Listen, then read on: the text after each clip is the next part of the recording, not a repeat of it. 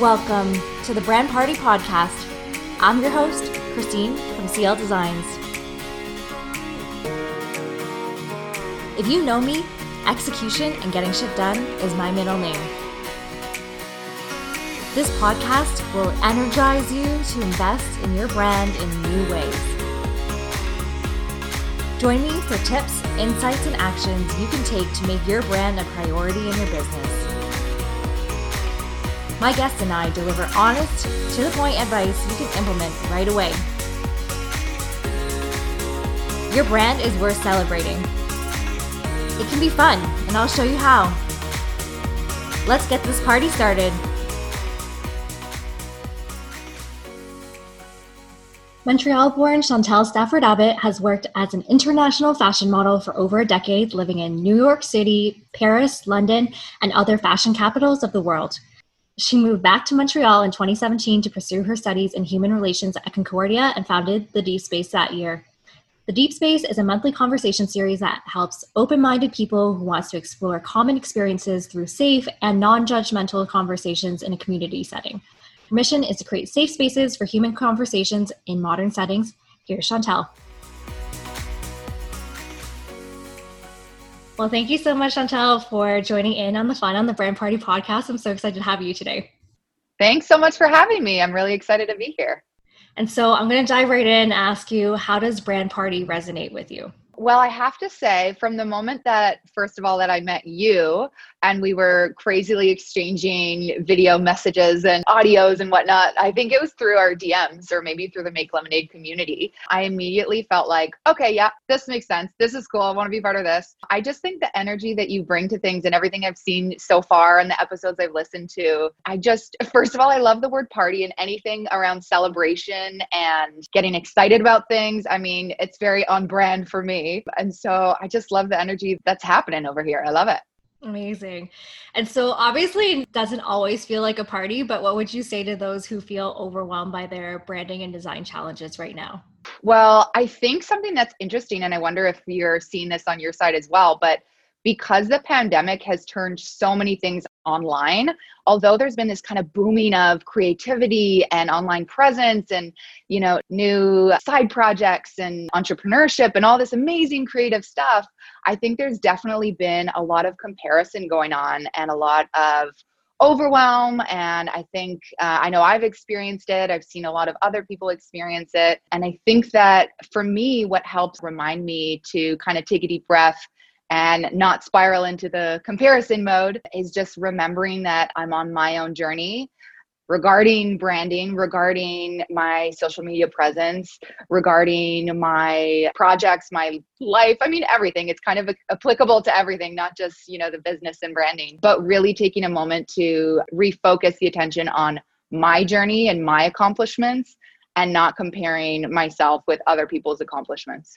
Yeah, no, you make such a good point. And this is such a nice reminder to reflect on and even just pause for people to understand where they're at in their own journey and that it doesn't need to look like the highlight reel that's on everybody else's feed. And yeah, it's so refreshing to hear that. Totally. And it's like, oftentimes I think that I forget this as well, is that I'm not necessarily comparing my highlight reel, whether it's business or personal or branding or whatnot.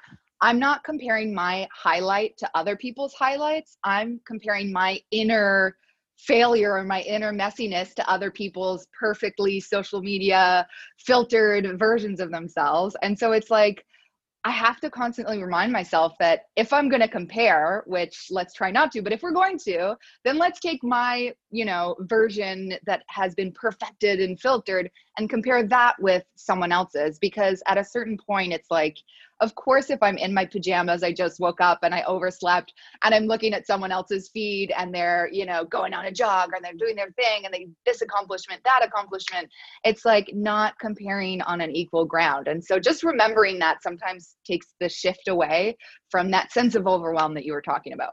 Yeah, that's absolutely so refreshing. And especially as a multi-passionate person too, hearing about your experiences through, we'll dive into the deep space a little bit more, but also like through your modeling experiences, I think it's so refreshing to hear that as well. Like, has that experience kind of brought in different reflections for you on how you show up, especially on social media, I guess, and the connections that you have with people?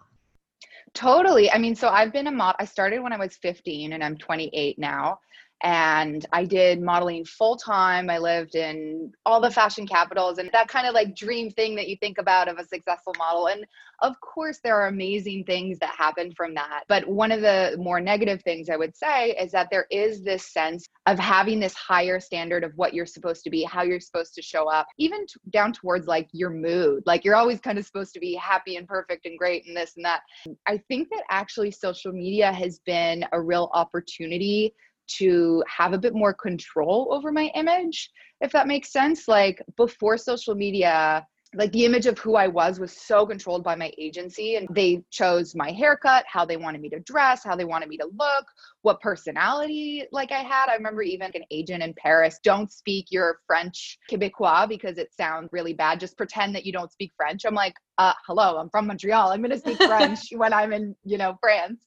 On the one hand, there is a lot of negative comparison and high expectations. But then on the other hand, social media has given me an opportunity to not totally rebrand myself. I'll do posts about having bad days or struggling with anxiety and depression, or I talk a lot about my period because why not? Taking away a bit of this pressure that other people might feel as well, looking at these professional images of myself and being like, wow, I could never be that. But what you don't see is the hair, the makeup, the hours of, lighting and adjusting and all that. And so I think that, I hope that my social media has been a way to kind of break down that image of a model being this perfect thing all around. And I hope to keep finding ways to make it a bit more authentic and use it as a positive tool for sure. Yeah, it definitely helps humanize you in so many aspects. And I'm not sure about you or to those listening to this episode right now, but I am a huge fan of deep conversation, I have to say, and especially with strangers, oddly enough. And so this is something that I really feel like I miss a lot, especially not being able to travel as much, like you had mentioned, and have these different types of experiences with people. And perhaps because we're also physically distant at the moment from our loved ones, especially, that connection so integral to that relationship. So why is having that safe space to have deeper conversations so transformative? Yeah, I mean, such a great question. And I'm constantly wondering about why this is such an important part of my life. So as I said, there was the modeling part, and that's been a huge part of my life, and living in New York for a decade and all of that, culture, city, Instagram, all that fun stuff.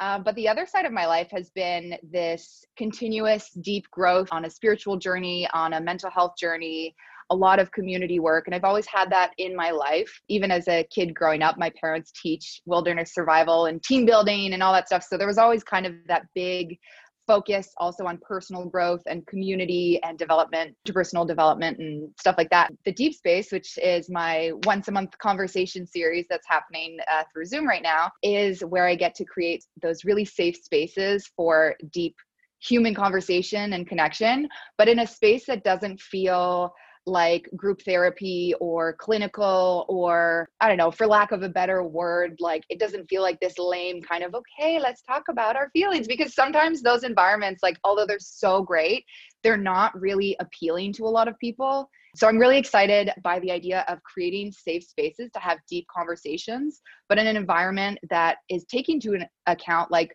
culture and technology and where we're at, and being able to integrate it into our lives in maybe a more authentic way than like going on that once a year yoga retreat and having that experience and then coming back.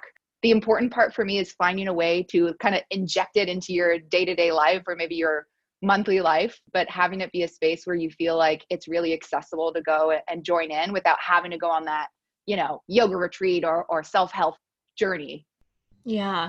And you mentioned that personal growth is really important to you too. And I think there's a big difference as well, having gone through my own experience of like therapy sessions as well. And it is a journey to find the right therapist or the right support that you're looking for. And sorry, I've had more therapists than boyfriends, and I've had a lot of boyfriends. So that's to tell you something. It's very hard to find a good fit for sure.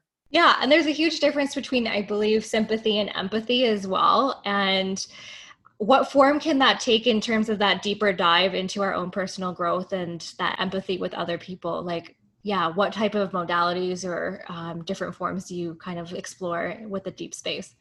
Yeah, so a lot of the focus on the Deep Space, and this is one of actually the core parts of the facilitator training that I just led for a group of facilitators that are part of the event. So when you come to the deep space, you'll be separated into, we call them pods. So you're in a little pod of like 6 people, and you'll have a facilitator there. And one of the main skills that we're trying to have the facilitators build is proper active listening skills. And so we all kind of have this idea of like, okay, now we know it's important to listen and it's important to understand people and where they're coming from, but how do we actually do that? And that's where I get real geeky about it from my studies and from different trainings that I've done. One of the real focuses for us, especially at the deep space, is deep listening. I could give an example of what that looks like is that oftentimes when you come to, and I'm sure you've experienced this yourself, if you've been to any sort of online group or community or forum, oftentimes when we're in a sharing circle, there's going to be a lot of anxiety about how we show up and if we're going to say things in the right way. And I know I have that. And oftentimes, instead of listening to what the other person is expressing, we're often caught up in like, oh shit, what am I going to say next? What am I going to say next? Is it going to be relevant? Is it going to be cool enough? Is it going to be woke enough? And then all of a sudden we're lost out of the moment and we're kind of in this thinking brain mode. And then when it is our turn to talk, like we're just supposed to then come back and be authentic and be in the moment. No, we're already out here on this other playing field, right? And so one of the things that I encourage the facilitators to practice is to notice what level of listening you're at. Are you listening to the other person talk and really trying to understand what they're saying and search for like, okay, what's behind that? What's the emotion behind what the person is saying?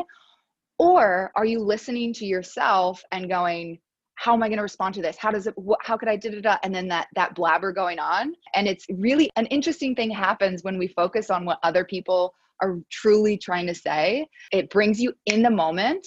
And then when it's your turn to talk, you're in the moment. And so things are going to come out a bit more authentically. You're going to feel more connected to what you're talking about. And that's ultimately a gift for others. But the number one thing, which sounds counterintuitive, like to be a good talker and to share, good stuff. But the number one thing, it starts with listening and being curious about other people's experiences. Yeah, there's definitely not enough of it out there. And I think similarly in that comparison game, this is kind of a muscle that you need to continue flexing, right? That listening piece as well. Totally. Because it's not necessarily always second nature to us. And whether you are kind of a deer in the headlights type person when it comes to your chance to speak and shine, or kind of that word vomit in a way also, I think listening is definitely something that we can all incorporate more of. But I saw that Totally. You had posted a quote that had mentioned perfection is the enemy of good.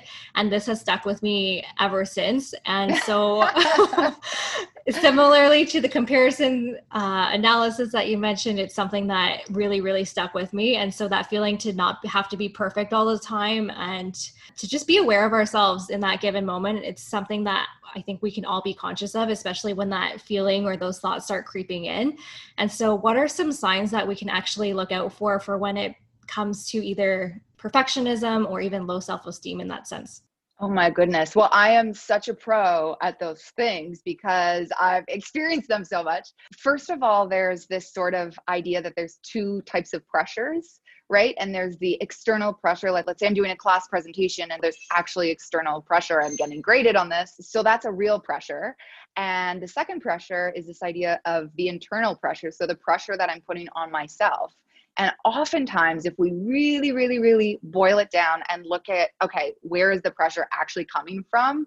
For me, at least, I can speak from my own experience, like 90% of the pressure is coming from, I want to be perfect. I want to look good. I want to sound good. I want to, that kind of spirals off into thinking of putting all this pressure on myself. It was funny because I was working with my therapist, I think before actually a school presentation, because I get really nervous with public speaking.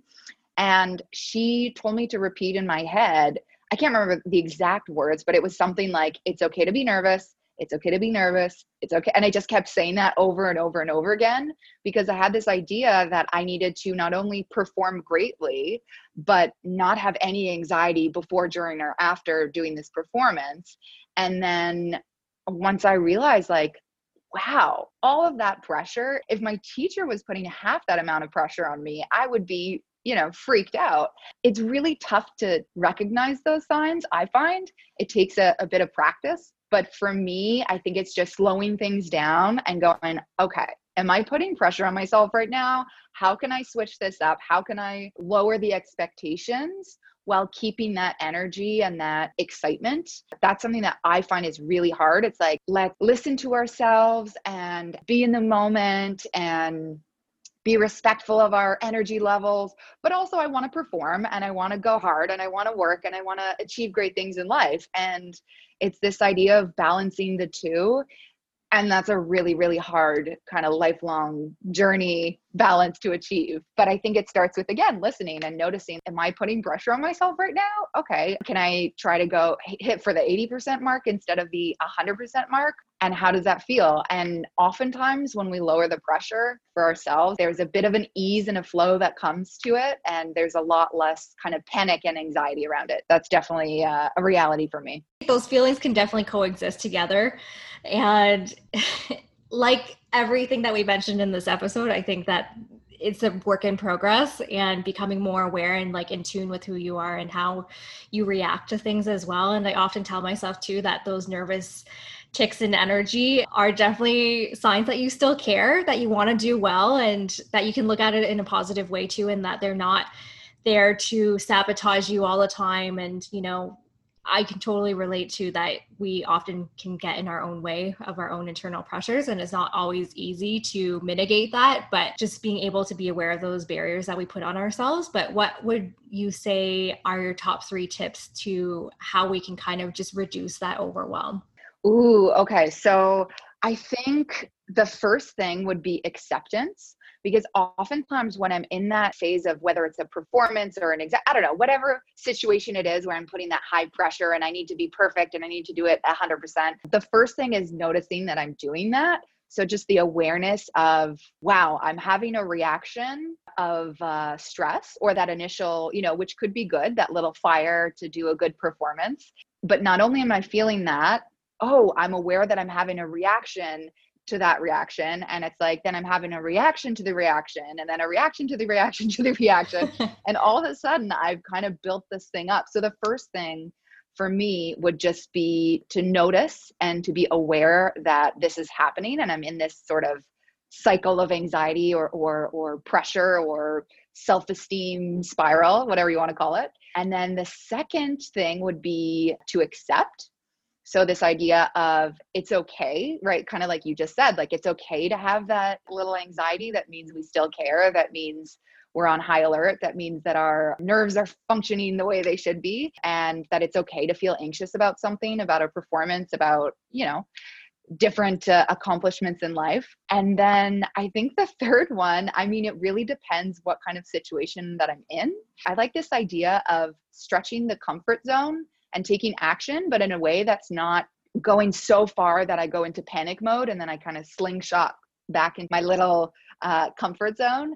And so if you could imagine, for those listening, you can imagine kind of like a bullseye. So there's like a small circle in the middle, and then there's a medium circle above that, and then there's a big circle on the outside. So the small circle on the inside is my comfort zone. And the circle after that is my stretch zone. And the one on the very far end is the panic zone. And so once I've done okay, I'm aware that I'm putting this pressure on myself. Number 2, I'm accepting that it's okay. I have the acceptance, which is easier said than done, to be honest. Then I have to decide the action to take afterwards. If I'm going, okay, I have awareness of the pressure, I've accepted it. Okay, now I'm going to go and I'm going to take care of the whole presentation. I'm going to do the entire thing from start to finish. Well, I've just gone from my comfort zone all the way to panic. If it goes wrong, then I slingshot back and my comfort zone little circle in the middle gets smaller. But if I'm able to assess where my comfort zone is, where my stretch zone is, and kind of work on slowly, step by step working on that. So maybe it's, doing part of the presentation and then sitting in the back for the rest of it, or whatever that looks like for me or for you if you're practicing this at home or at school or at work or wherever it is. And so this idea of taking action, but based on where I'm at in the moment, and making sure that I'm being gentle on myself to still go out to that stretch zone, but to not go so far that I'm in the panic. And that's where the phrase that you coined, that I coined from, I don't know where I heard it, I think my brother said it, is that perfect is the enemy of good. So this idea that if I'm reaching for that, then that's the best thing to do. But most of the time for me, if I'm reaching for 100%, that's just way too much pressure. And I end up either procrastinating, not doing it, or slingshotting back to my comfort zone and making it smaller. And ultimately, through many years of practice and whatnot, I've decided that for me, the best way to do it is to slowly stretch that comfort zone bit by bit so that I'm not having these high expectations of myself that aren't realistic. Tell that to my ego. It's another story. Yeah, those small steps definitely end up into the bigger slingshot of things, I think, as well. Totally. I would like to encourage people to try getting into deep conversations and pushing the boundaries, again, in the stretch zone methodology, bit by bit, to keep on being curious about their experiences and other people's experiences, and having conversations that could potentially put you in an uncomfortable mindset or a challenging mindset. But I think it's really important, especially now more than ever, to find ways to connect and to support each other and to be of service by showing up and connecting with others. And so I'm really encouraging, whatever way that shows up, call a family member, have coffee with a friend, or try something new. And we met through an online community. And I think there's so many other amazing ones out there that are accessible even in these times of social distancing. It's really important to connect. Highly recommend people put that on the high priority of their list of things to do. Absolutely. And it's something to look forward to as well. So I want to dive in. I have a few rapid fire questions for you. Are you ready? I am ready. What are you currently celebrating? I just got engaged and I am still in full celebration. I don't have a humble bone in my body for this particular celebration. I'm like showing everyone my ring. I'm showing everyone the flowers. I'm showing everyone pictures, and I'm in full celebration mode. Amazing. As you should. And no shame or anything. I think it's something that you can totally relish in for the rest of your lives together. So congratulations. Yeah. I'm in full brag mode. And what's the number one thing that you want people to have fun with from this episode? Ooh, I would like to have people try playing around with those 3 steps I was talking about. So acknowledging that you're feeling stressed, then accepting it, and then deciding what action to take according to how you're feeling in the moment, and finding that zone where you're pushing yourself a little bit, but you're not going too far. Absolutely. Well, thank you so much, Chantal, for taking the time to join in on the fun on the Brand Party podcast. Where can people find out more about you? Thank you so much for having me. This was great. People can definitely find me on the gram. My personal one is at Chantal Staffabb, Staffabb. And the Deep Space is very active on Instagram as well. So that you can find it at the.deepspace. And if you want to have access to early tickets, learn more about what the Deep Space is about, you can feel free to DM me on the Deep Space Instagram. Amazing. Thanks so much, Chantal. Thank you. Did you have fun? Share it with all your friends with a screenshot of this episode. The more, the merrier. Tag at Brand Party Podcast and hashtag Brand Party Podcast on Instagram to continue this after party.